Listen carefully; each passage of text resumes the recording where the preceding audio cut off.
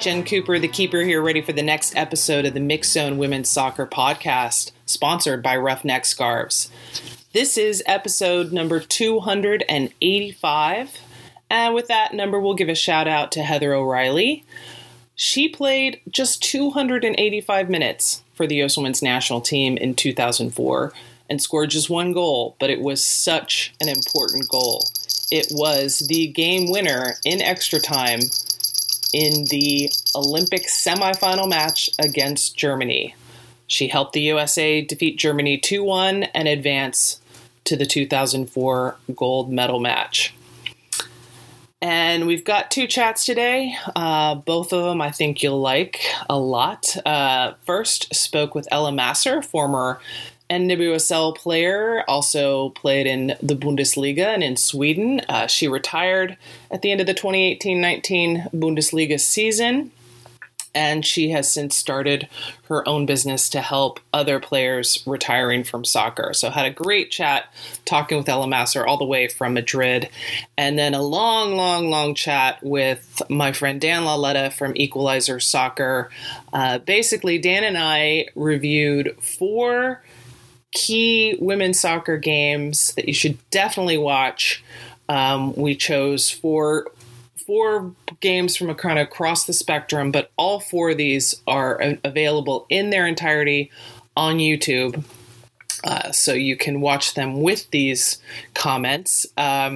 We spoke first about the 2003 WSA Championship game, then the 2011 USA versus Brazil quarterfinal from the Women's World Cup, and FIFA TV will be broadcasting that game Monday night, and then that means it'll sit up on the FIFA channel for a while. And then we talked about the 2014 August NWSL regular season game between Washington Spirit and Chicago Red Stars, which ended up being a game that decided the fate for both of those teams in terms of playoffs. And then what we both considered the best NWSL game of all time, the 2016 semifinal Western New York Flash at Portland Thorns. So I hope you enjoy listening to us talk about those games, and I really hope you will check out all of those games. I'll put links for all of them on keepernotes.com so you don't have to dig through YouTube to find them. And of course, in between the two chats is my recurring segment called Jensplaining, and this weekend I explain the golden goal, which is separate, which is not what Heather O'Reilly scored in the 2004 Olympics. Hers was just an extra time goal. In Jensplaining, I talk about what a golden goal is. All right. Hope you enjoy these chats, and don't forget to follow me on Twitter at KeeperNotes and also Mixzone, and that's 2 X's in Mixzone.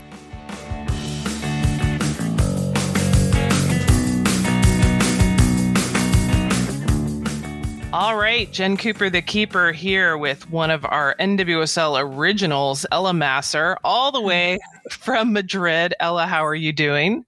I'm good. I think I'm hoping that I'm at the end of my quarantine where you guys seem like you're just in the middle, and it's not as hot yet.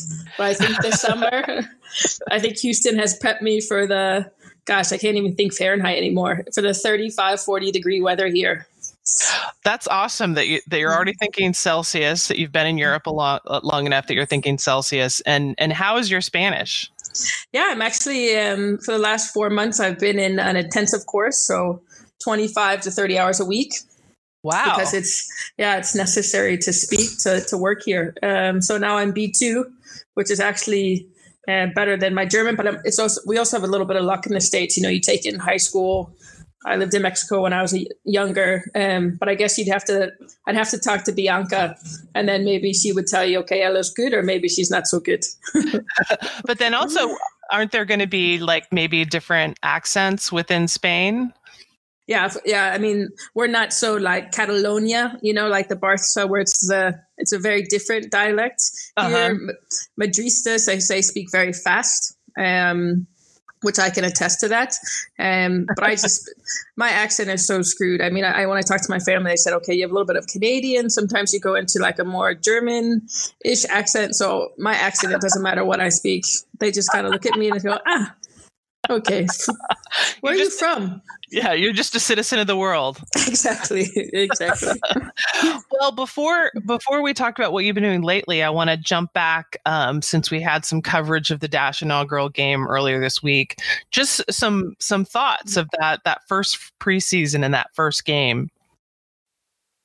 Yeah, I think it was coming from Chicago, which, was definitely an up and coming, but not nearly as, I guess, we weren't with the men's team. So for me, that's probably one of the coolest things I remember is just being in that stadium and having the support that we did from the club. I still think when I look back, the things that we got from Houston Dash is probably some of the best I've received overall from just stadium training. We had CSS just from facilities alone. I think it was just such a cool, real, like, oh, I'm a professional footballer, if that makes sense. Oh yeah. That's got to be a big feeling. I mean, I remember the Dash day we did at the stadium where they flew like 10 of you in for that weekend, and hearing from some of the players saying, "Oh my God, somebody picked me up at the airport." Yeah, exactly. There was a staffer to pick me up from the airport, And then that game against Portland, playing the defending champs. Of course, I mean, their roster was pretty different, but watching that game again this weekend, I was like, the Dash were in it the whole time. Yeah, I think that was also the frustrating part of the Dash is that we always felt like we were there, that we would for sure make playoffs throughout that season because we felt like we could compete with the best. Mm-hmm. However, it was always it's always a game. It's football. We want to say a game of inches like American football. But for us, we just felt like we never could quite get over just that one extra step that would have easily put us into the playoff situation. Well, and I remember too about that season having such a crazy schedule that it was playing a 24-game season in a pretty compressed period. So I feel like when I look back at the arc of the season where it's just like, it's just so tiring. Yeah. Right? Like those last 6 maybe 4 weeks were pretty brutal, but it was so fun to go back and watch that game and just the first jersey and the first everything and of course the first yellow card earned by you in one of my favorite incidents that became a meme briefly of your half collision with Nadine Ungerer and the "Don't make me Ungerer" joke that came out of that. I still use that occasionally. That's Nadine. The best part about that is when I actually recently got to know Nadine through Babette, the German player, and she's like, I'm like, I didn't think Nadine knew who I was. Just because in my mind, she's such a world-class keeper. I mean, she's won everything. And actually, when I finished in Germany, it's kind of really comes to a realization just how big of a superstar or a football player she was and still is, to be fair, in the women's game or in German in general. And, we were just joking about, I haven't actually talked to her, but, it's just a joke. Yeah, I will always remember Ella because she hit me. And I'm like, Nadine. I didn't hit you. This is 5 years later. And I still don't remember, the memes of her yelling at me. I just honestly didn't hear her. Yeah. Or was it? Yeah. But I look very cool, I think, at that moment. But I just, it's just, you kind of black out a little bit. Well, and I also had forgotten until watching that first game. There's a comment that I make in the broadcast about how you had said you had never had any injuries in soccer other than broken noses. Yep. And then I think it was later that season you got a broken nose again, or maybe the next season. But I was like little tidbits like that to make it fun, going back to that first year. And it's crazy to think, but in a good way, that this will be the 7th season for the Dash, the 8th season for the league. As we all remember that WPS barely made it through 3, so it's exactly it's such a great thing. But jumping forward into the current situation and also the last playing year for you. Last year was your last year playing pro soccer. You were with Wolfsburg in Germany, and you guys won the Bundesliga. Tell me about that. Tell me about the move from Sweden, making the decision to go to Wolfsburg, and what it was like to play in the Bundesliga.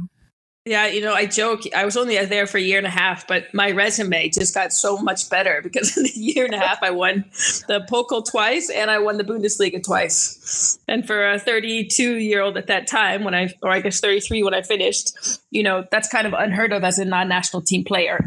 Yeah. Just to have that kind of success. And, Wolfsburg is hands down probably minus the 2009 WPS team with Chicago.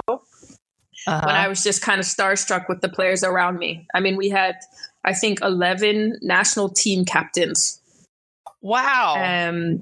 Yeah, it's really an experience that I think it was a hard one because you have to learn really this is a business. It was my first time where I was like, it's not okay, we fight for each other, we play for each other.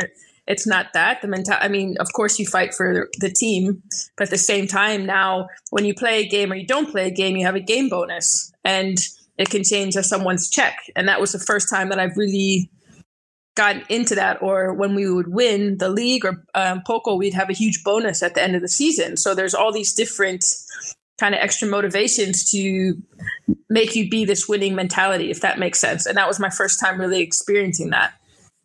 And that's got to be intense competition. Oh, I mean, I'm very happy. I'm quite open with things, but in 18 months of training there, I peed myself once, definitely puked 2 or 3 times just from the training alone, from how hard we ran. So I've really experienced when people run in a marathon and they say that you lose like all sense of your body. I've been there. I've done that. And it was a lot shorter time.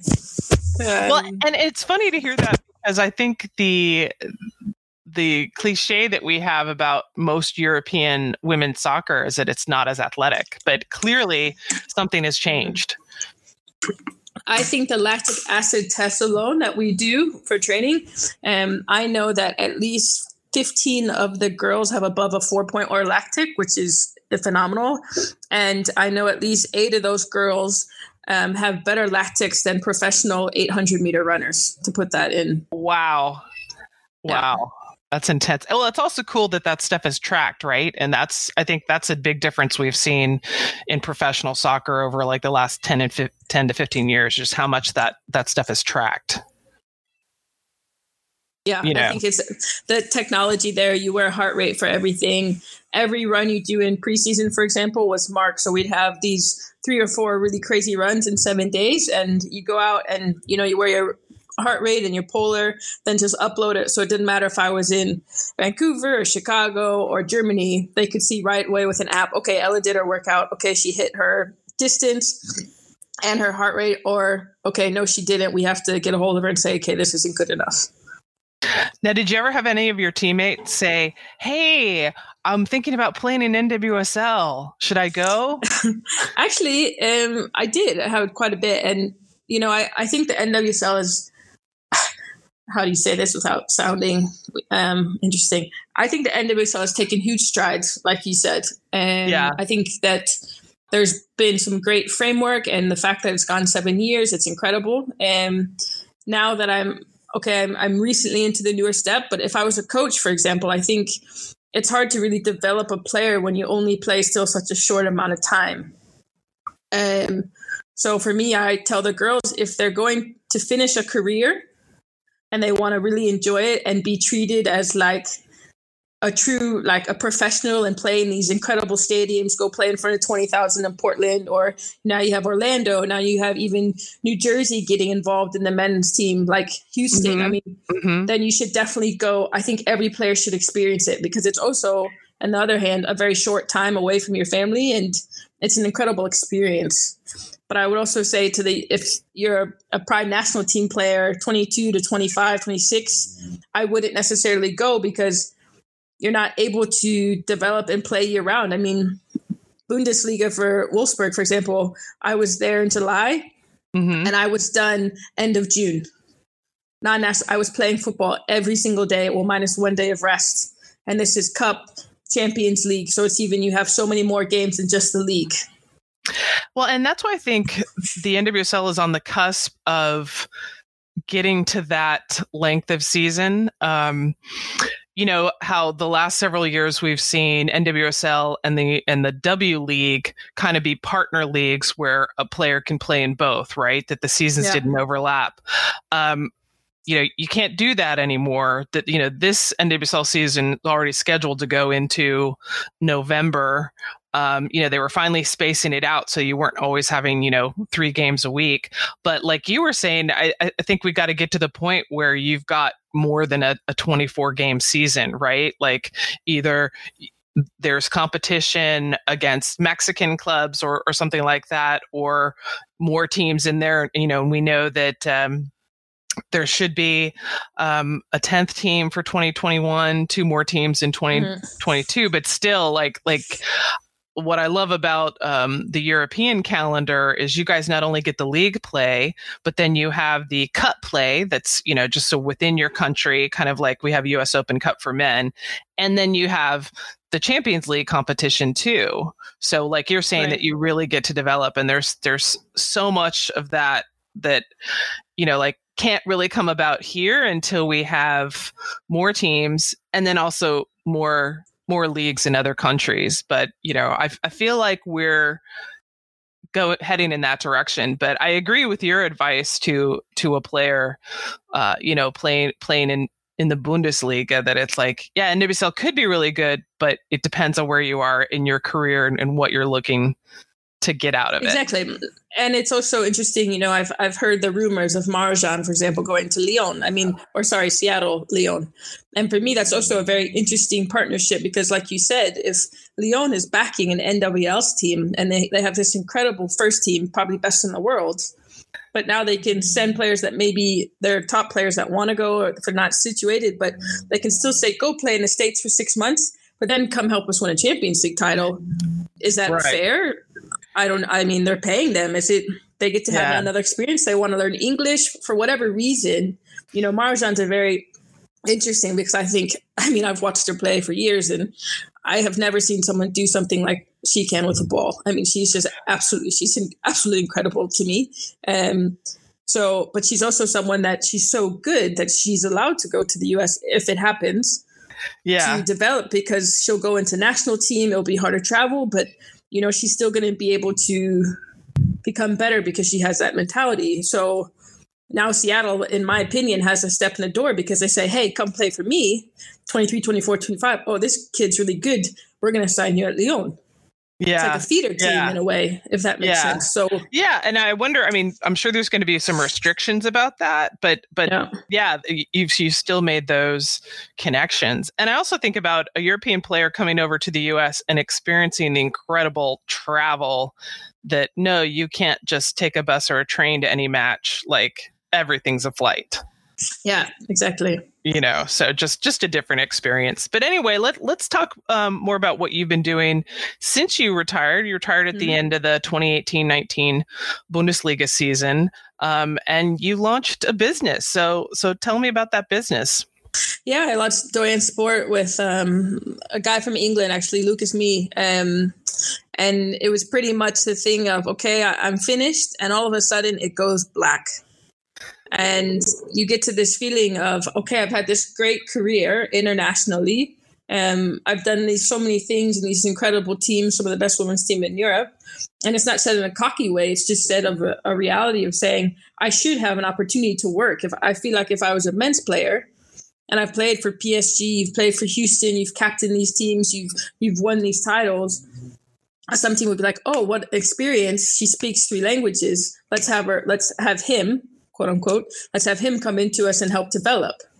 Right. However, in my situation, I did have a job offer from the U23s at Wolfsburg, which I was very happy about. But it was still a situation of, I have to fight for this role. I have to fight what's next. And I was lucky because I knew I was going to do my B license. I knew I was going to progress into coaching. But so many of these women, especially, let's say in England, is where we're based, they don't have an opportunity to transition into something after football because they're not celebrated as professional athletes.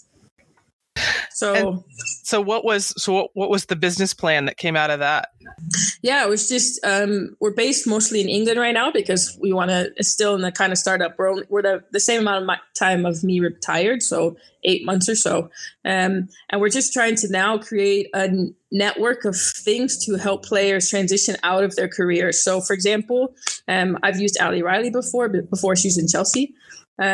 She loves to cook. Everybody knows that. So I know the footballer, and my business partner, Lucas, he worked with men's football for 5 years, and he was like connector of when a men's player was done retiring, they would go do Sky Sports. They would go do, betting companies, because then you can be Rio Ferdinand and say, I think Man United will beat Man City 2-1. Okay, here's 10, 15 grand for your 5 minutes of time. That's nice. The men's reality. You're right. Right. There's more money. There's more money coming after your playing career is ending. Yeah, because you can open so many things that you can't necessarily do during. And this is if you don't want to be a coach or something involved in football. So he got to know these professional chefs, these professional bakers, these accountants, all these people. So back to Ali Riley, and this, I'm sorry if it's confusing, but it's best with examples. With Ali Riley, she loves to cook. So if she would have stayed in Chelsea, and this was the end of her career, we'd say, hey, Al, we know this professional chef. Why don't you go in for an internship for the next 6 months? Once a week, once a month, whatever you prefer. See if you like it. And then, so we're helping her see that this is her love and her passion, her hobby. And then we can also help her transition to make the connections that you need to make an easier connection after football. Because the reality is a girl that's played 10 years in the FAWSL, maybe max can't work for a year. And this is probably the top professionals, maybe 2 years. And these are girls that have England contracts, Nike contracts. I'm talking about the middle of the pack, or maybe ones that were just the 12th, 13th player most of their career, but still they were professional athletes. Right. And playing with and against some of the best players in the world. Exactly. So that's kind of our groundwork, is that we really want to help build these women an environment, because for me, it's too late. I'm done with my career. I mean, I'm transitioning, but for these women, it's just, so it's not so scary. And more importantly, that you're not alone, if that makes sense. Yeah. And I think that's an important piece, especially when, the focus has been, at least, here in the States, how can we get the NWSL players paid more? And, with the latest compensation, it basically annualizes, even the minimum player salary annualizes to something in the mid 40s, right? Which is huge compared to what, you think of the first season.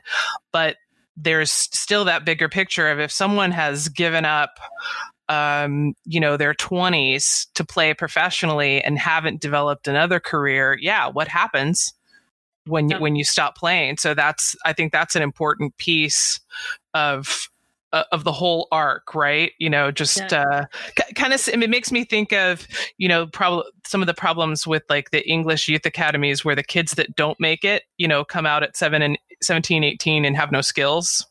Exactly. Right. It's kind of, similar to that. But I was speaking of that point, I was actually at a conference this summer, and a man he goes in and he helps with all the social media with all these academies. And he was saying that when you go into a top academy, I'm talking about Man City, Man United, and you have this room of 20 boys, say 17, 18 years old, the percentage of these boys that will come out is less than 5%.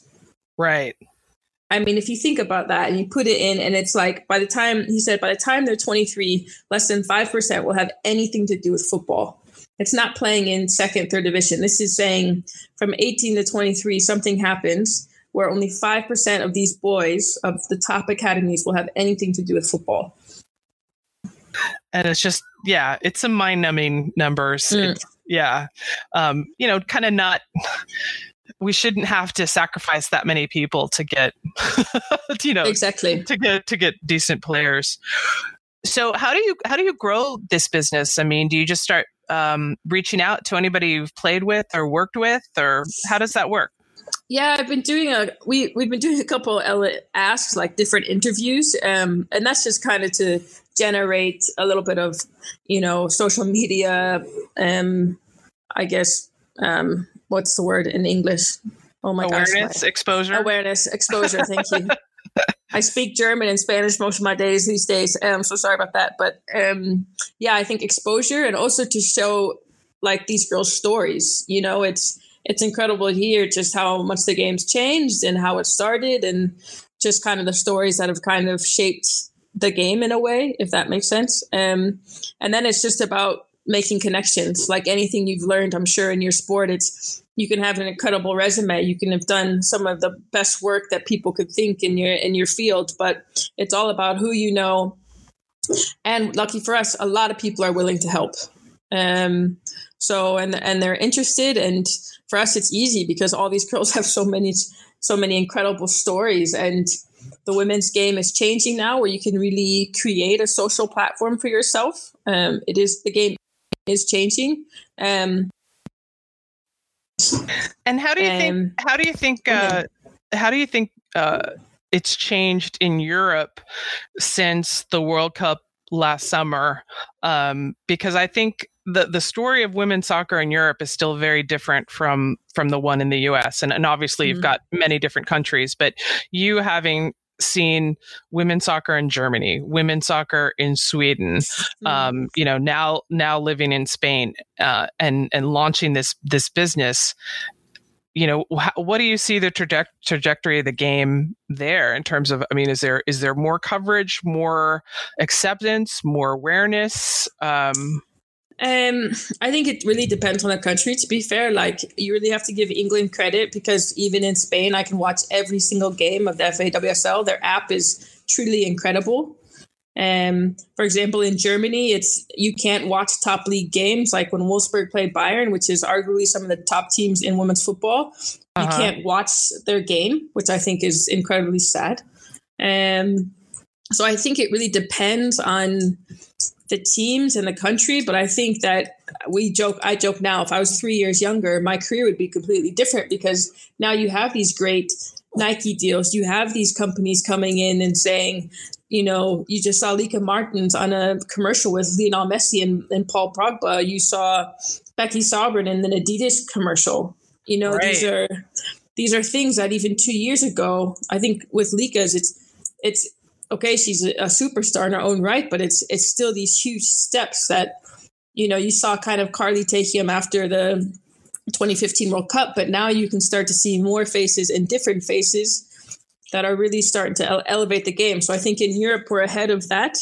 But I also think it depends on the league. Like here in Spain for Real Madrid, they're the biggest team in the world, arguably. And okay, Tacon will be transitioning into Real Madrid, but for me, going to the Real Madrid training facilities and just seeing this complex, which I've never seen in my life, it's like it's truly incredible to see that. And also you could see they show every home game on TV, and then you see Bilbao play Barcelona and 40,000 people come. That's awesome.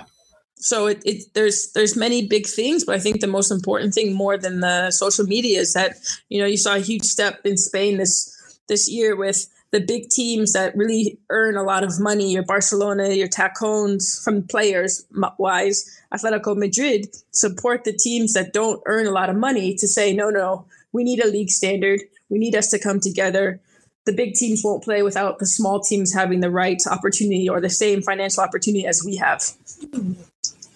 Yeah, you got to, it seems like most of the clubs are starting to think, hey, there's an opportunity in women's soccer, as opposed to, oh, I don't want that cost. It's like, no, exactly. You can make money off of this too. Of course, the concern right now is, how does the quarantine affect these clubs and these leagues? Because historically we have seen women's football and youth football to be the first thing cut, when times are tight. But, hopefully with the momentum from last year that, things will be different this time, or, we'll just have to see. But I just want to say thank you so much for taking the time to talk. And I know, I know a lot of Dash and NWSL fans will be happy to hear your voice, even in its really strange accent. Jen, thanks for taking time. I miss it. I still think some of my best football and life memories are from my time in the NWSL, and who knows in this coaching path I'm on. But I hope one day I'm back in one way or another. That's for sure.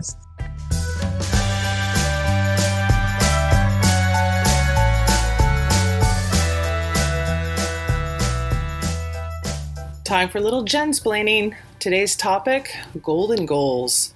You're going to hear Dan and I talk about golden goals in the next segment. So for those of you that might not be aware what they are, this was basically from the era in FIFA where if a game went to extra time, the first person that scored, game was over. As opposed to the way it is now, if a game goes to extra time, you play an entire 30 minutes of extra time. Golden goal, or as some call it, sudden death, that format's been around a long time, but it was only used officially in FIFA from 1993 through 2003. So there's only a short time where you have those goals happening, and there were several significant golden goals. And what I think is interesting is that the very last golden goal in a FIFA competition was in the 2003 Women's World Cup, where Germany defeated Sweden 2-1. You also had a golden goal in the 2000 Euro final, in the very first MLS Cup back in 1996. You had some in the 98 World Cup, and of course the ones that Dan and I reference. We've got, let's see, Abby Wambach has scored 3 golden goals in her career, and that's just international. It's not even counting club. And of course, the entire NWSL era happened after golden goal. So the extra time goals that we talk about in the NWSL Portland Western Year Flash game, right? Like, none of those would have ended the game. But so there was just that short period from 93 to 2003 where golden goal was the official rule for FIFA. And so any leagues, that were associated with FIFA followed that rule as well. But since 2004, it's been a full 30 minutes of extra time.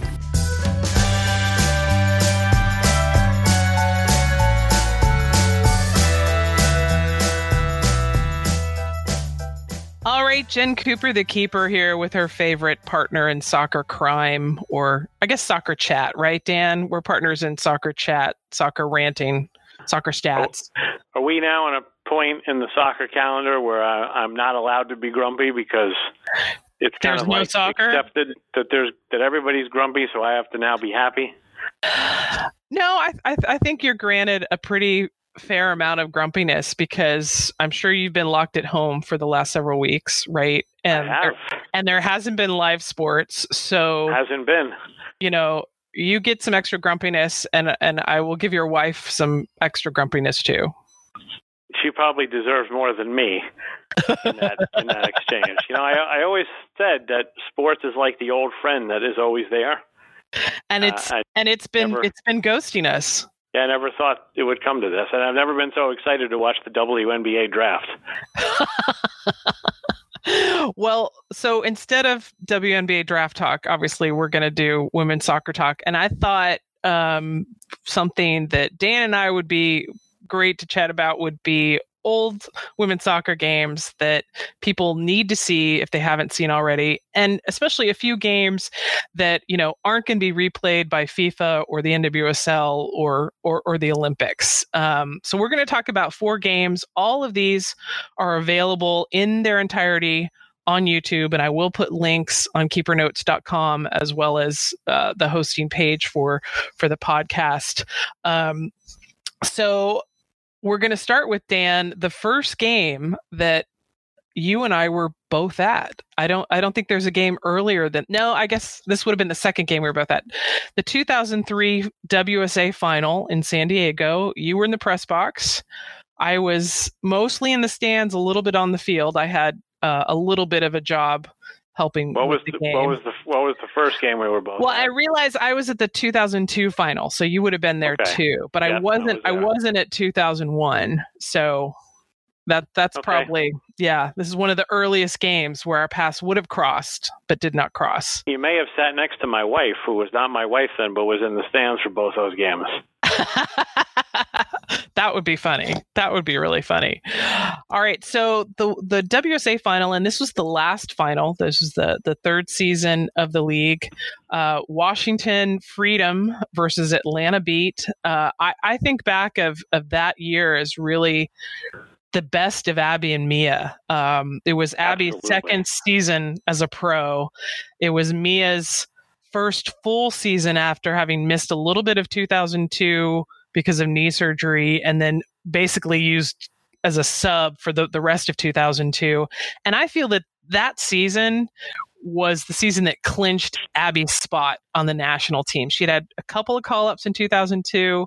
She got left off roster for friendlies in 2003, but she picked herself up and blew through that season and never looked back. I think it was Mark Krikorian I was talking to toward the end of that season. Or, you know what? I think I actually bumped into Mark Krikorian at the World Cup, which got moved to the U.S. later that year. And he said to me, there is no doubt Abby Wambach is the best player in the world. And I probably didn't have as good a sense then as I do now about players beyond the WUSA. I think I was part of that bubble that just assumed, well, this is the best league in the world and the best players are here. But she was fabulous because, like you said, she defended like no forward I think I've ever seen. She would put all the pressure on the opposing team's back line. And you're right, her and Mia Hamm defending, they started their, the reason they were such a great tandem is they defended. They're the best pair of defensive forwards I've ever seen play together. And that really did make the Freedom go. And I apologize if I call them the Spirit at some point in this conversation. But that made them go. And you're right, Mia in 2002 just barely started to get into form at the end of that season, but 2003 they were dynamite together. And they had been runners-up in 2002, getting to the final, losing 3-2 to Carolina Courage. And, of course, Mia had one of those 2 goals for the Freedom. Great goal, too. Yeah, and they didn't finish on top of the standings in 2003. No, they were third, never had a home playoff game. Yeah, so they ousted Philadelphia. I think it was 1-0 in that semifinal. And then they were facing they were facing Atlanta in the final, who had narrowly gotten past San Diego in the semifinal. Right, but the Philadelphia game was 0-2. 2003, they beat the Breakers in a shootout after the scoreless draw. And I will tell you that game, I know we're supposed to be sticking to the game we're talking about, but that 2003 semi is the best defensive effort I ever saw in that league from the Freedom, and that was 0-0, and they won it in the shootout. And I would say the worst penalty kick attempts by the Boston Breakers I've ever seen. But anyway, the final. Now that Dan's got me straight, it was Washington-Boston in the semis. So Washington going through, beating the number 1 seed in the semifinal. Right. And Atlanta needed a stoppage time goal to force sudden death extra time in San Diego, or might have been. I don't remember where it was. Definitely against San Diego. It was in Atlanta. Because they had finished second, hosting San Diego. San Diego already knew that the final would be played in San Diego. So they knew if they won that game, they'd get to play the final at home. And when we never had a WSA team get to play a final at home. So like you said, it took a stoppage time goal from Atlanta to tie at 1-1, send it into extra time. And this was still the era of golden goal. This was the final year that golden goal was used. And then Charmaine Hooper, I love her, 35-year-old Charmaine Hooper at the time, a blast by Joy Fawcett, gets the goal pretty soon into extra time to send Atlanta to the final for the second time. So here you had 2 teams that had both been to the final before. Neither one had won the final before. Both had lost in, pretty close fashion. And when I went back and looked at the rosters for these teams, it's just such amazing names like Atlanta, Brianna Scurry, Charlton Nonan from Canada, Nikki Srilengo playing the Olympics, Cindy Parlow, Homari Sawa, like, what it was this 8 years before she was the golden ball at the 2011 Women's World Cup. Charmaine Hooper. And we thought Sawa was a veteran then. Yeah. She was so solid. And you had Kylie Bivens on defense, who ended up making her first World Cup roster. Of course, the Augustiniak twins. And then for the Freedom, in addition to Abby and Mia, you had Siri Milanix in goal, who I think had the best club season of her career in 2003. Yep, for sure. Jen Grubb, who had a couple of caps for the national team in the late 90s, but was just such a stalwart defender, leader. I remember hearing about how like she took she was the place kicker for her football team in high school. That's right. And then you had the German triumvirate, let's say, of Steffi Jones, Jennifer Meyer, Sandra Minert, and also Kelly Golubiowski from Australia. So really solid rosters. And game in San Diego, only a 7,000 seater, but I loved that venue. Gorgeous weather. And even though we didn't know it on that day, that really was the last gasp for the WSA. They folded 3 weeks later?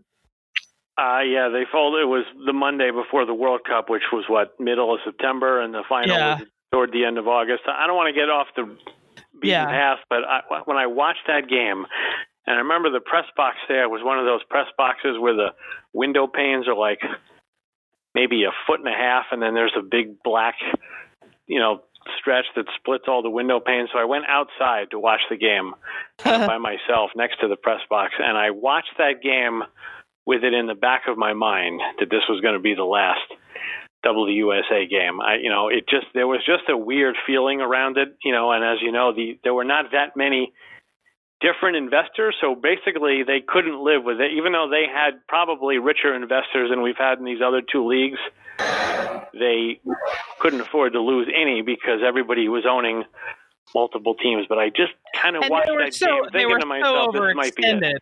They were so overextended exactly. by the first season. They made huge leaps in the second and third seasons to control costs. And also they were seeing revenue going up. It just wasn't happening fast enough. And I also remember at the end of that game, Abby Wambach getting MVP and being presented with a car. When's the last time we had an MVP of a final get a car? Yeah, probably then.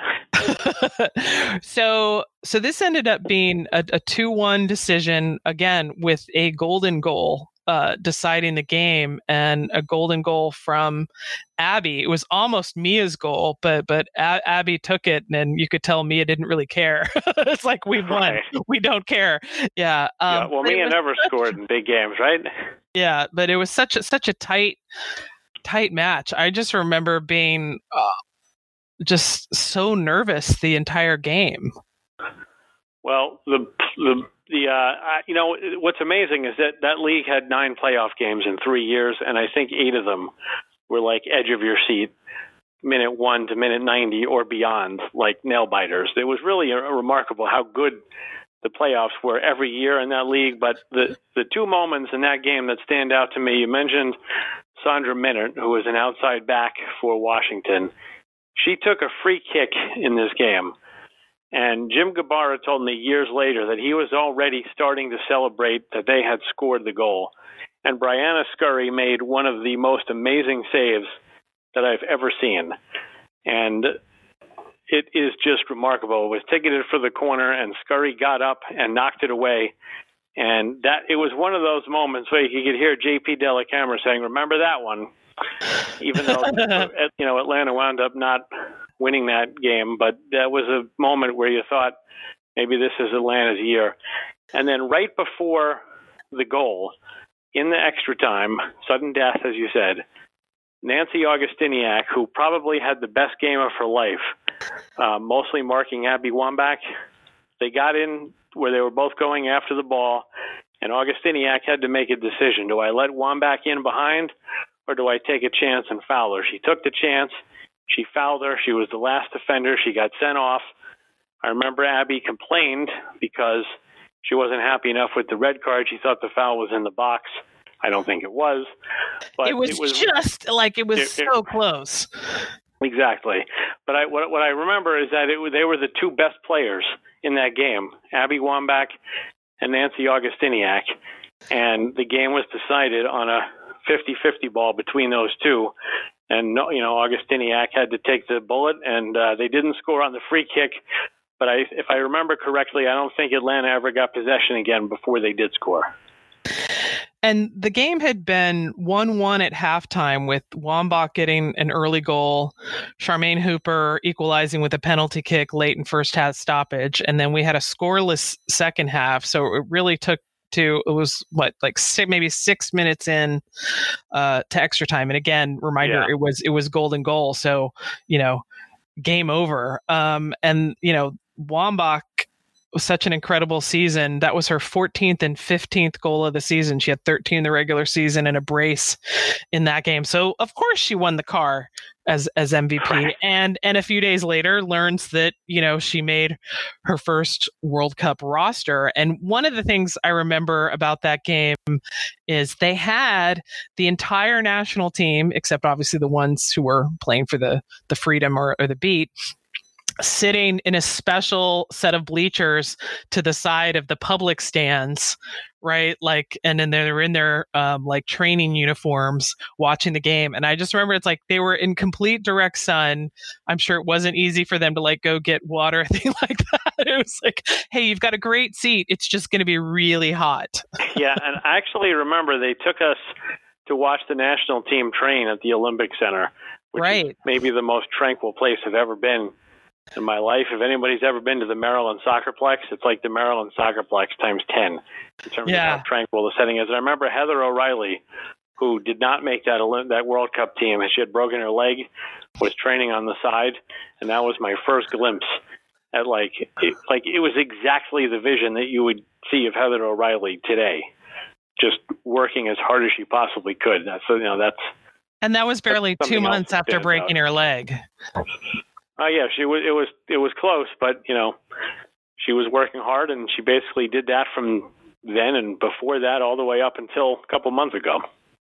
We'll talk a little bit about the two coaches from this match, just what you remember, Dan. I mean, Tom Stone for the Atlanta Beat, he took him to the playoffs all 3 seasons, the only team to make the playoffs all 3 seasons.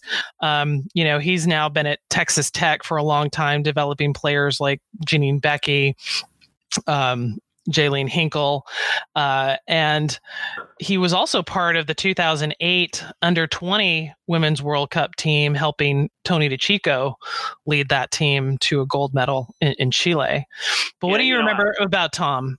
I didn't know a lot about these guys when the league started. That was, the beginning of that league was kind of the beginning of me really learning a lot about the women's game. But what I remember about Tom Stone was that he was the brash coach, and his teams played in a brash manner. They were the team that was they were the first team to be good when the league began in 2001. If you remember the first few weeks of that league, there was some dreadful soccer. Nobody was attacking. It was, everybody was falling back into shape as soon as they gave the ball away, which obviously is not a bad thing, but soccer was not good. But the Beat was the first team to be good, and he was the first coach to really say, these are good players, and I'm going to put them in positions to be good. And you mentioned Kylie Bivens and Sheralta Nonan, and they had Cindy Parlow on that team, and Scurry, and Nikki Serlenga, I thought was a very underrated player at that time. And that's what I remember about Tom Stone. He wasn't afraid to back it up. And when things went poorly for the Beat, which wasn't that often, he would not run from that either. And I also remember before that 2003 final, the previous year, the Beat were playing the Carolina Courage in the semi. They were up a goal, and Marcy Miller went in for a really bad decision tackle and got sent off. And then the Beat were down to 10, and they almost did it, but they wound up giving up a late goal and then lost in extra time. And I remember when I talked to Tom Stone at the final a couple of days before that game in 2003, he said the first thing he thought about when they beat the Spirit was Marcy Miller and how tough it must have been for her to live all year knowing that she made a mistake on the tackle. And, I don't think a lot of coaches think that way. I don't think a lot of coaches speak that way publicly. And that told me a lot about Tom Stone, and probably is a lot of the reason why he's a pretty successful college coach right now. But I do wonder how often it bugs him, because they had 3 really good teams and lost incredibly difficult games in the playoffs all 3 seasons. And then Jim Gabarra, who kind of fell into coaching the Washington Freedom. He had been coaching the national teamers when they did an indoor tour. They did their own tour, so it wasn't part of U.S. Soccer. So it was like U.S. Stars versus World All-Stars, and they had asked him to be their coach, and he did pretty well. So when Mia Hamm ended up allocated to Washington Freedom, she's like, hey, how about Jim? And they really struggled that first season, 2001, but kind of started over 2002, made a lot of roster moves, picked up Abby with the number 2 overall pick, and boom, they're in the playoffs 2002 and 2003. And he's the only one that coached, right? WSA, WPS, and NWSL. Yeah, he was until he got fired by the Spirit. He had been a coach every week that there had been women's pro soccer, right into the middle of 2018. They started over in 2002, but also in some ways they didn't start over in 2002. And I will say that Jim Gabarra was one of the first coaches that I developed a relationship with, where he would tell me some things and I would get some off the record information. And he had his outside backs were Emmy Barr and Skylar Little. And nobody really knew a lot about them. They were young, and in 2001, they were dreadful. But he had confidence in those 2 players, and he kept them on as the outside backs. So I know Minard came in, and maybe they weren't the outside backs for every game, but he stuck with those players, Barr and Little. And I just remember, like, in talking to him, being able to kind of understand his plan. And certainly Abby Wambach coming in, it is a pretty good thing, because as you mentioned, Abby Wambach was fabulous for those 2 years in WUSA. But I admired how Jim Gabarra built up that team. He was the anti-Tom Stone, where he was a man of few words. Right. He didn't really come out and say a lot. And I think that probably later in his career started to do him in a little bit, because I'm not sure that he adapted as well as he needed to as the players changed. But, he had a very clear vision, and but to me, the 2003 Washington Freedom are one of the top 2 or 3 teams, just in terms of enjoyment of watching. And like I said, the way Abby and Mia, played defense on their own side, started counterattacks, they were a lot of fun to watch. I was happy when they got it done. And I'm hoping to track down more WSA games that I can convert to digital and put up on YouTube for everyone to enjoy. So anyone out there that has a VHS tape from that era, I will convert it to digital if you send it to me. So email keeper@keepernotes.com if you've got a videotape. And there's another game that they played, and I can't remember if it was 2002 or 2003, but it was one of those years. It was in Washington. It was about as hot as it can be, and able to play soccer, and the Freedom won the game late, and I think they got in the playoffs by winning, and obviously Atlanta got in also, and so I don't remember the date. Was that the Washington-Atlanta game from early August 2002? Probably, because it was definitely in the heat of the summer. Yeah, I was I had work in DC at the time. I went to that one. That was so that was the first game we were both at then. Dun, dun, dun. That was the game where I was 40 feet behind Mia Hamm and heard the high-pitched Mia squeals for the first time. And I was like, this is the real deal. But Tom Stone, when we talked to Tom Stone after that match, and it was obviously a tough loss, and he said, before we even asked him a question, he said, I just want to say that we all wear 2 hats in this league. I'm the head coach of the Atlanta Beat, but I'm also invested in the future of this league, and that is the best and highest quality game that I've ever been a part of. And I thought that said a lot for a coach that just got a tough beat to be able to say that. All right, well, let's move on to another great Abby game, the 2011 Women's World Cup quarterfinal, USA versus Brazil, which FIFA TV on YouTube is going to show on Monday. And I love this game for so many reasons, but mostly is just the place that it occupies in women's soccer history, because a lot of people don't realize that that was the first Women's World Cup where the USA didn't win their group. So they ended up facing Brazil instead of Australia in the quarterfinal. It also meant that they played in the later quarterfinal. So it was a game that more people watched, where if they played Australia, if they'd won the group and played Australia, they would have played at 6 a.m. on a Sunday, 6 a.m. Central Time. They would have won. It wouldn't have gone into extra time, and there wouldn't have been a lot of people watching. But because it ended up being the 9 a.m. Central Time kickoff and then went into extra time, you got so many more people watching this game and seeing just what an amazing team the USA were. I feel like it's almost like fate that matchup happened. We've talked about this a bit on the Equalizer podcast. 99 was the foundation for what has become of women's soccer, but the 2011 quarterfinal is the nexus of modern women's soccer. That is the moment that I think if you went to an NWSL game and polled everybody in the stands, I think more people would point back to that game as the one that got them into it. You mentioned it was kind of early in the day, so it wasn't conflicting with a lot of other sporting events, but it wasn't so early that people had to set the alarm to get out of bed for it. And, it probably wasn't the best game we've ever seen. I contend that, looking at it objectively, it was probably as much about Brazil's inability to win it as it was the U.S. making the comeback. Right. But that moment, and I don't feel like that's a game that I would go back and watch and be riveted to, because again, I don't think it was a really good game. I think it was, some games you can go back and they're still great. I think certain moments you have to have lived in order to have it resonate. But that doesn't mean that, everyone shouldn't go back and watch it on Monday. But yeah, that one moment it's a tough one to watch because, even though we go up early on a Brazil own goal, but then Marta equalizes in the second half after on a PK after Solo had saved the first PK, but then the ref said she came off her line or something, so they had to redo it. A little foreshadowing to 2019 there. Yeah. So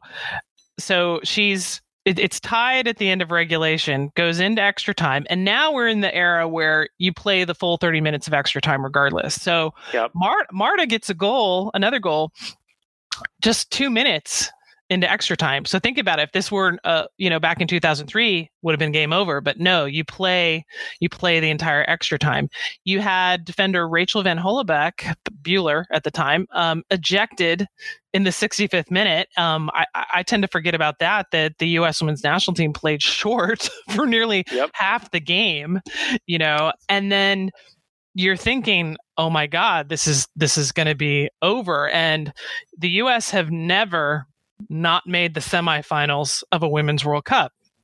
And, you hear Ian Darke and Julie Foudy on the broadcast talking about, that streak's going to come to an end. And then this just amazing move where we've all seen the highlight over and over of Rapinoe's nice lofting cross served on a dime to Wambach's head, and the Brazilian keeper can't do anything about it. But I really feel if you're watching the match, you need to go back 15 seconds and watch Christy Rampone's defensive work that took possession back for the USA and started the play. She sent it through to Carly, who then sent it out wide to Rapinoe, who then lofted it in. Just like calm, composed. They didn't seem to notice that it was the 122nd minute of the game and the whole game was almost over, right? Like they were playing so composed, not panicked. And at that time, Abby's goal, that was the latest goal ever scored in a FIFA knockout game. And did that get broken by Morgan in the Olympics? Yes. A year later, Alex Morgan's goal against Canada was even later. And this is also, again, we were talking about Abby's, like the birth of Abby for the national team in 2003. To me, this was the beginning of Abby's second wave following the broken leg she suffered right before the 2008 Olympics. The team barely played in 2009. And she came out, she scored 51 goals from 2010 to 2012. Yeah, I don't think she was ever as good as she was before she broke her leg. But you're right, that was the second coming of Abby Wambach. Yeah, and so like 2010 to 2013 was just incredible, and then 2014 she had several injuries, and it was towards the end of her career. But I also want to point out, with that incredible header goal, 77 of her 184 goals were scored with her head. And just 3 of those 184 goals were extra time goals. So this one against Brazil, she scored again in extra time in the 2011 final. But her other extra time goal was against Brazil in the 2004 Olympic gold medal match. So that's right. Yeah, she's got some great clutch goals. And then on the other side of the field, you've got Brazil, Marta, the two goals, 2 of her 17 Women's World Cup goals. She had another 2 against the U.S. in the 2007 semifinal. So she's got a fair chunk of her World Cup goals against the best team in the world. And the flip side of the U.S. playing composed is that Brazil, and you mentioned it, they were up a player for what, almost an hour, more than an hour, almost an hour. Almost an hour, yeah. In the game, they played so scared in the last 10 minutes of that game. I mean, they had the lead. I think if you watched the game objectively, they were probably the better team. They were certainly better in possession. All they had to do was knock the ball around for 10 minutes, but they were flailing around, faking injuries, right? Was it Erica that got the yellow card as she was like running on the field after she got stretchered off for no reason? And there's actually a defender in the box on the equalizing cross that allows Rapinoe, more or less a free cross because Wambach didn't have to time the run because there was a Brazilian player, I believe, just coming back on the field from behind the goalkeeper. So it was a total mess by Brazil. But when the ball's in the air and you can see at one point that it's going to land on Abby Wambach's head, I feel like it was one of those times where as soon as you saw it was heading for Abby's head, you knew she was going to score. Right. And I love the story she tells about, like, she doesn't really remember scoring the goal at all, right? Like, it just becomes automatic. All goals, right? She said that about? Yeah, she just kind of blacks out and just converts. And remember, they had to also win the shootout, which, if you think about one team composed and one team is a mess, who's most likely going to win that shootout? Probably the U.S., but imagine if they don't win that shootout. I mean, as it is, I think a lot of people don't remember, or it doesn't resonate immediately that the U.S. didn't even win that tournament. Right. The loss to Japan, that's a bad loss. I mean, they were way better than Japan in that game and had to lead twice. Right. I don't remember the minutes, but yeah, they should have closed that game out 2 times.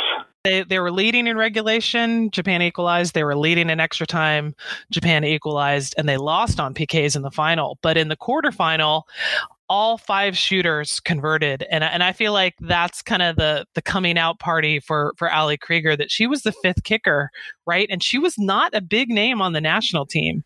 Nope. At the time, but she had been playing in Germany, but like that was her home turf. And I love that she had the 5th kick. And I also feel like US had a little bit of an advantage that Hope Solo had already seen Marta take 2 different penalties against her, right? Because she had to retake the penalty kick goal in the second half.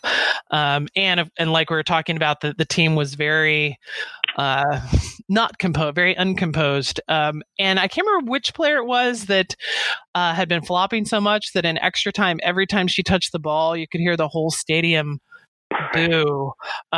So Solo makes one awesome save in that shootout, and that's really like the final nail in the coffin for Brazil. Yeah, and that was also speaking of the second coming of Abby Wambach, that was absolute peak Hope Solo time. I mean, yes, I believe she's the best female keeper we've ever seen. I think that era right there, from like the 2008 Olympic final to about then, because she got hurt right before NWSL started. I think from about the 2008 final, when she got back in good graces after the flack in 2007, 2008 till about 11, 12. Well, and And it's easy to forget that she did not play in 2010 qualifying because she had major shoulder surgery and, didn't get a full game until May 2011.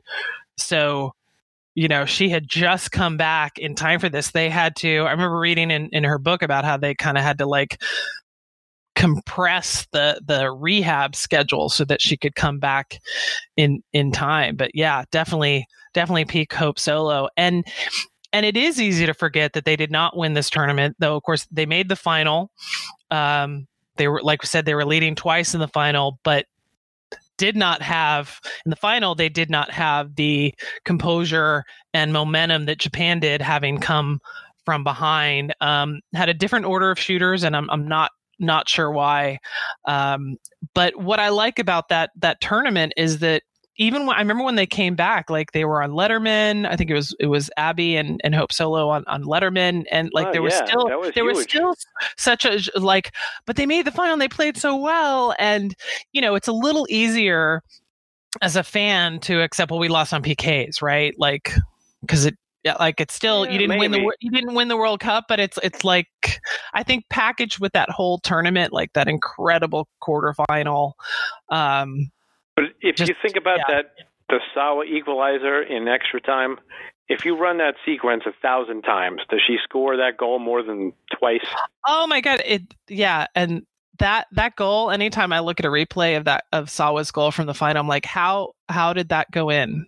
I mean, that has to be. How do you defend that? I mean, I know the Carly midfield goal in 15, but that game was already in the bag by then. The Sawa goal there that has to be the goal in the history of the Women's World Cup, doesn't it? Right. Yeah, because like Carly's goal, that's a memorable goal, right? But the game was over by that. Yeah, way. the game was over. Sawa's goal is, how did that happen? And you saved the game for your country. A country that didn't get there all the time either. Yeah. Like, the U.S. didn't win in 11, but, what do you know? They've been in the last two finals and won them. So another thing about that game is that the Bueller red card opened the door for the semi against France, which nobody talks about because it was somewhat routine. That was the kind of the birth of Becky Sauerbrunn game, because Sauerbrunn played that game for Bueller and was fabulous. Right. And she's she didn't play the final, but she's pretty much been a regular on the national team ever since. And how does that have to feel? Like, hey, you're starting a World Cup game for the first time, and it's the semi. Right. But of course, obviously, we can talk about the semifinal game at another time. But let's move on to an NWSL game a few years later, actually not featuring Abby Wambach, but a really great game to watch. I watched the whole thing this morning.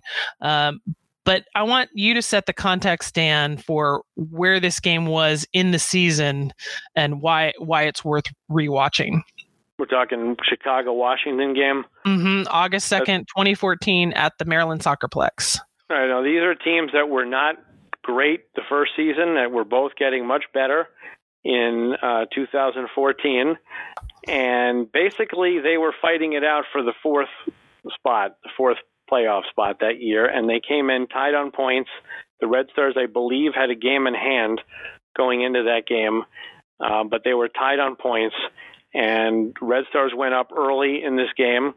And I didn't go back and watch the entire game, but I will tell you this. The YouTube stream is pretty good. Some of those early games can be a little dodgy with the streaming quality, but this one's pretty good if you want to go back and watch it. Mike Minnick as a solo broadcaster on this. He's great. He's great. He's great. He's fantastic. Any game that Mike Minnick is doing play-by-play for is worth watching just a little bit more than any other game. I'll tell you that. But anyway, the Spirit. I'm going to try to keep my Washington teams right. The Spirit tied it up, and then the last few minutes just became incredible because Melissa Tancredi sent in a cross to Kristen Press, who headed the ball. And I watched it a few times right before we came on. Probably one of those saves from Ashlyn Harris where the acrobatics were a little bit greater than the degree of difficulty of the save, but it was still point blank. She still had to be in the right spot. She still had to react. That shot right there should have put Chicago in the playoffs. Then as stoppage time goes on, they go back down the other end, and Yael Averbuch, who was not really known as a goal scorer in her career, though I will say that she might be a player who actually scored more goals from outside the 18 than inside the 18, hit a fantastic ball from outside the 18. I don't know if it was the last kick of the game, but pretty close. Washington won it 2-1. And a little bit more interesting about that game is that I talked to Rory Dames of the Red Stars a little bit after that, and he said, you know what? Not only did Averbuch hit that great ball, but he pointed out to me that Diana Matheson made an incredible play on the feeder ball that came in. It was kind of long ball. It looked like it was headed out, and Matheson didn't give up on it, made a sliding touch, maintained possession, kept the play alive. That allowed Averbuch to hit the game-winning goal. That didn't put Washington in nor put Chicago out. They wound up tied on points. Washington had beaten Chicago already that season, so they were 2-0 in the regular season. So that was a tiebreaker, and that was the first full year of Mark Parsons. He hasn't missed the playoffs yet. That was Crystal Dunn's rookie season. We mentioned Press. That was her first season. She came, I think, maybe May or June after getting allocated and finishing up in Sweden. Red Stars haven't missed the playoffs since that season either. So a lot of interesting players and a lot of interesting things happened in that game. So, when we asked me about this, it was an obscure game that came to mind that people might enjoy going back to watch.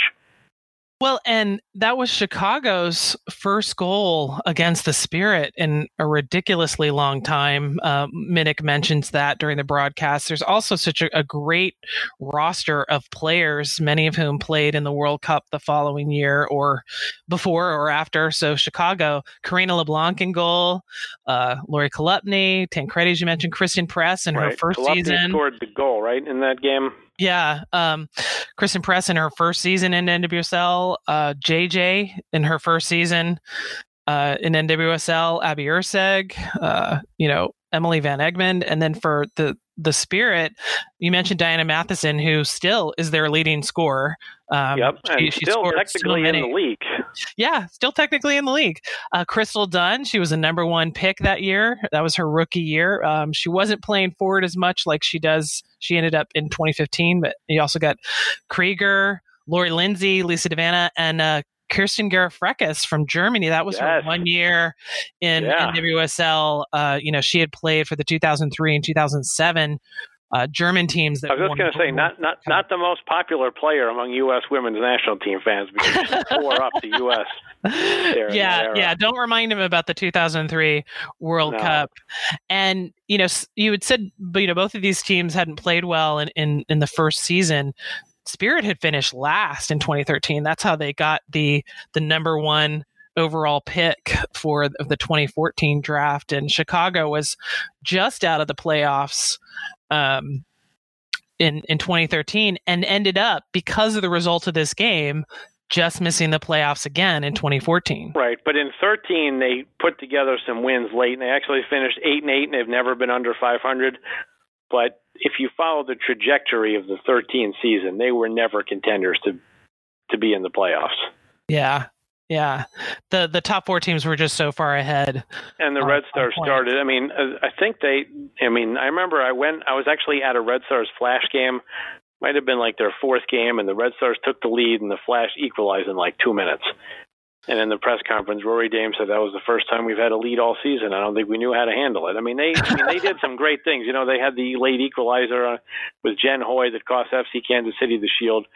They were never really playoff contenders that first year. But, you mentioned Dunn being the number one pick, and she played a little higher in that game. But Mark Parsons kind of used her more as an outside back.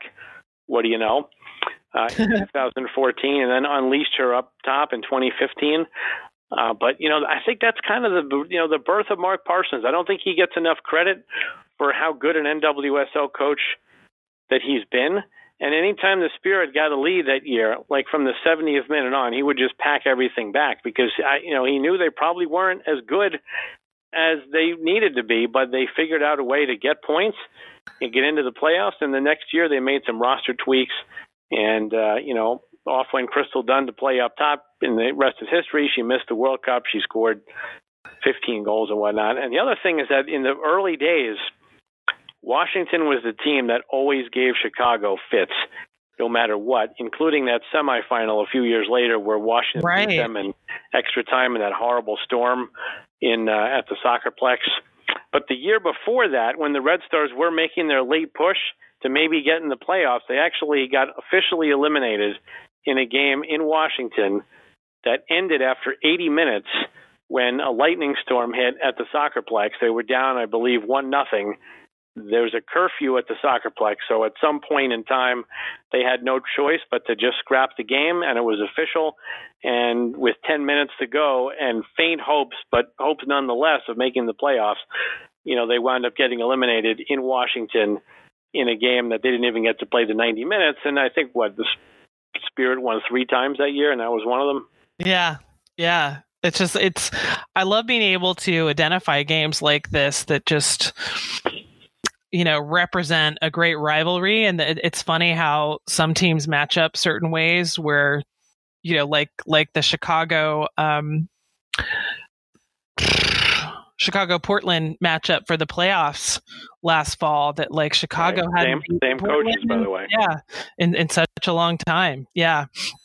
So, and what I like about like this game is a great kind of segue into the last game, we're going to talk about is the 2016 Portland versus Western New York Flash playoff game. You referenced the other playoff game from the 2016 season, which was Washington-Chicago. That one going to extra time, like you said, in a storm. This one went to extra time. This season, the 2016 season, all 3 playoff games went to extra time, and one of the 3 going to PKs. It was just, I haven't seen an NWSL season yet where all 3 playoff games are just such crazy games.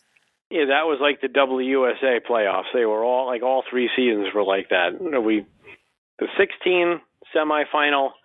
I've been watching sports for a long time, and there are very few games that grab you from like the moment they start and keep your full attention until the very last moment. And that game is one of maybe 3 or 4, I can think of 4 women's soccer games that have done that. It was, I don't even need to explain it. It was just absolutely extraordinary, beginning to end. And if you do go back and watch it, keep in mind that nobody thought the Flash had a chance to win that game, which makes it that much more interesting. Yeah, Flash had finished 4th on the season. So Portland getting their first ever home playoff game, and their first ever NWSL Shield, winning the regular season, riding high, big crowd. A lot of people felt that the Flash had, unfairly gotten a space in the playoffs because the schedule for 2016, you played everybody twice, except you played the nearest team to you geographically 4 times. So Western New York Flash got to play Basement Dweller, Boston Breakers, 4 times. But hey, that's how the cookie crumbles. So of course, if people, I think it's logical that a lot of people thought the Flash are not going to survive this game. And it got off to scoring very, very early. Yeah, they scored a couple goals quick, and it was like, wow, this is for real. And then Portland came back and scored 1 and then tied it up. And then at that point, probably everybody was thinking, all right, they survived the scare. They're going to figure out how to get the 3rd goal. Didn't happen. Then you get to stoppage time. Sam Mewis in that stoppage time was off the charts fabulous. The one ball she played into Lynn Williams for one of the goals is one of the best balls I've ever seen. And they go up by 2 goals, and then Portland comes back and gets another one back. And then Abby Dahlkemper had to clear one off the line, I think, in like the 122nd minute of this game. That's what I'm saying. There was an early near mistake by Sabrina D'Angelo. Portland almost went ahead, and then they almost tied it up on a late mistake in stoppage time of extra time. It was a physical game. A lot of people think that game physically planted the seeds for that horrible final that they played a year later when the Flash for the North Carolina Courage. But, I mean, it was physical. It was intense. And remember how good Portland was that year. That was the year they redid their whole team. They traded Alex Morgan. They got Lindsey Horan. They got Adriana Franch. Emily Sonnet with the number one pick. Number one pick. And, you know, they were, I mean, I think they were 7-0-5. They, you know, first 12 games without tasting defeat. And I remember, Mark Parsons telling me that, you know, there were national team players in tears on the field at the end of that game, you know, because it meant that much to them. And to me, if you ask me what is the best game in the history of the league that we have now, I think it's that game. And to me, it's not worth even discussing any other games in terms of the best. It's still the highest scoring playoff game. And normally that's not a good indicator of a great game to watch. Like, obviously this wasn't a great game for the Keepers, but just such a fierce game, the beginning of a great rivalry, the beginning of a dynasty, because Sam Mewis, Lynn Williams, Abby Dahlkemper, Jaylene Hinkle, Abby Erceg, since then have started every playoff game for that club, whether it was the Flash or the North Carolina Courage. I also love they've really played. None of those players really get hurt either. Dahlkemper missed a few games with a bad knee, but I mean they're in there all the time, no matter what, unless they're with the national teams. Right, and all of Lynn Williams' 3 playoff goals have come in extra time. 2 in this match, 1 in the final that followed this game. We also get Sonnet's first ever NWSL goal. She hadn't scored in that regular season, but gets one in extra time here. And then a month later, we see Abby Dahlkemper and Lynn Williams earn their first national team caps. Yeah, and Williams scored what? Was it Williams? And then Ohio broke her record, like 46 and 47 seconds or something? Williams scored 49 seconds into her debut, then Ohio 48. And this was also Lynn Williams' MVP Golden Boot season. You know, just an incredible season and an incredible game. And you mentioned just, you know, from start to finish, you know, you can't take your eye off the game. But if you put it in the context of just, you know, less than 48 hours before, we had all watched Washington, Chicago, and that one go to extra time and that one be a nail biter. Like, to have a second nail biter less than 2 days later is just like, you know, just a whole different level of agitated. Well, and the difference in the games is that in the Washington game, we mentioned there was a storm. The first 2 halves were kind of like, if you're not with the wind, you really don't have that much of a chance to score. And, you know, I mean, it was the nail biter, but it wasn't great, thrilling soccer. That was also the game where Press hit the crossbar at the end of regulation, and that would have won it for Chicago. This game was back and forth, edge of your seat. Like you said, can't take your eye off it. It was really something spectacular. And as far as the Flash, unfair, they didn't make the playoffs. And the other game that gets pointed to is what I call the fiasco at Frontier, when they played on that small field at the baseball stadium up in Rochester against Seattle. It's never mentioned that both teams played on the same field.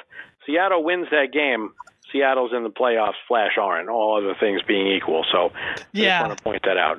Yeah. And also, I remember I was calling a Flash Sky Blue game on, I think it was the first weekend in May, and it was like the 4th or 5th Flash game. They still hadn't scored in the run of play all season. It was really something to see that team go from, they had the talent, and everybody knew that draft class from the previous year with Hinkle and Williams and Dahlkemper and Mewis and D'Angelo was in that class too, was great and talented. I don't think we knew they would do what they've done from that point, and they're all still going right now, but it really was fun to see that team evolve over the course of that year. And whether they got a break from the schedule maker or not, they went from being a team that really couldn't score to being a team that could score on anybody and run circles around any other team in the league.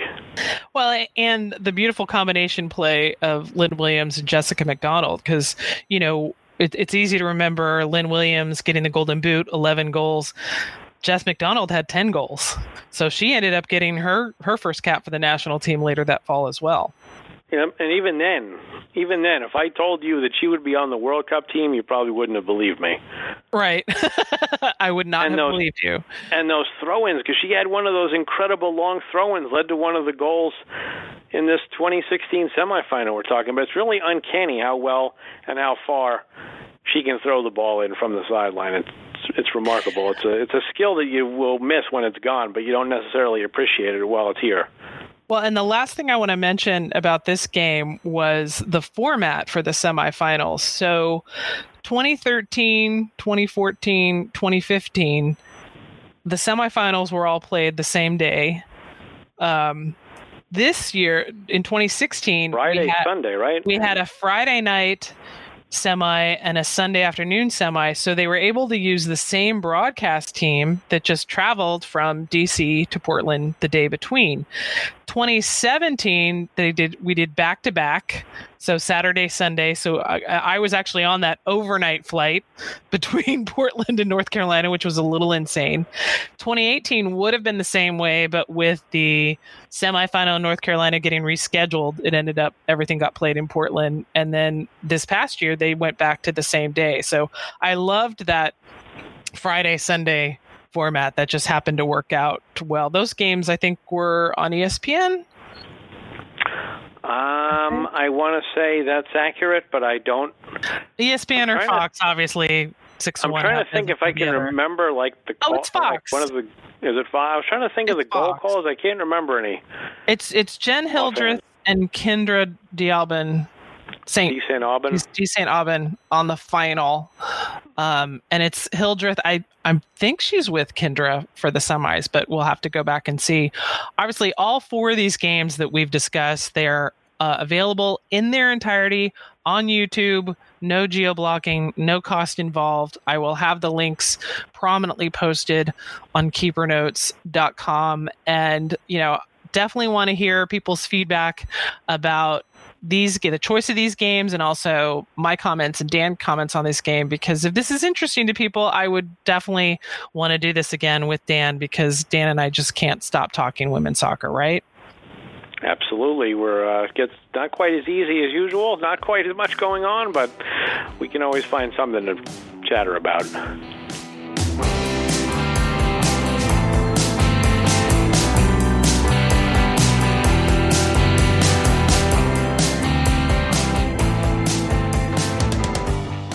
All right, time to wrap it up with the back four. If you haven't already seen the posts on keepernotes.com, you should check it out.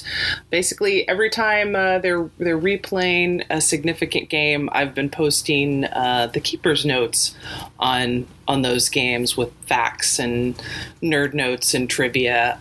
So you can check out those posts at keepernotes.com. And speaking of historic WoSo videos, of course, we've got NWSL replaying games on Twitch each weekend, so be sure you're following NWSL on Twitter to get regular updates. Monday night, we've got FIFA playing the historic quarterfinal from 2011, USA versus Brazil, the game that Dan and I talked about in this episode. And if you have any old women's soccer games on VHS, and you would like them converted to digital, I am offering to do that for free. You send me the videotape, I will convert it to digital and send you back the digital file. And of course, I will also share the video on YouTube so other people can watch it. So if you have a game from back in the day, from WPS or NWSL or an old U.S. Women's National Team game that's not already up on YouTube, send me an email, keeper@keepernotes.com, and I can help you get that converted to digital. Also, another request for you guys. What recommendations would you like to hear for this non-live soccer era that we're going through? Just like Dan and I talked about several key games to rewatch in this episode, do you want book recommendations, soccer movies, more games, other podcasts? Let me know. Send me an email, keeper@keepernotes.com. And of course, the last thing in the back four, of course, is a plug for my Keeper Notes NWSL Almanac, the 350-page comprehensive guide to the NWSL's first 7 seasons. Complete player registry, coach registry, records, stats by season, team records, color photos, playoff match reports, lots more. There's nowhere else that you can get all of these things in one place. So you can order it now at keepernotes.com, either print, PDF, or both. And I'm working on a Dash almanac now and plan to eventually do almanacs for each team in the future. So check out keepernotes.com. All right, that's it for this episode of the Mixed Zone Women's Soccer Podcast. Big thanks to our sponsor, Roughneck Scarves, and also Icarus FC is definitely the place to go if you're looking for a completely custom kit for your youth club or Sunday league squad or adult team or even a pro team. They can help you design a completely custom kit at an affordable price. IcarusFC.com. And of course, major thanks to Sean, my producer, and the Beautiful Game Network for making this podcast possible.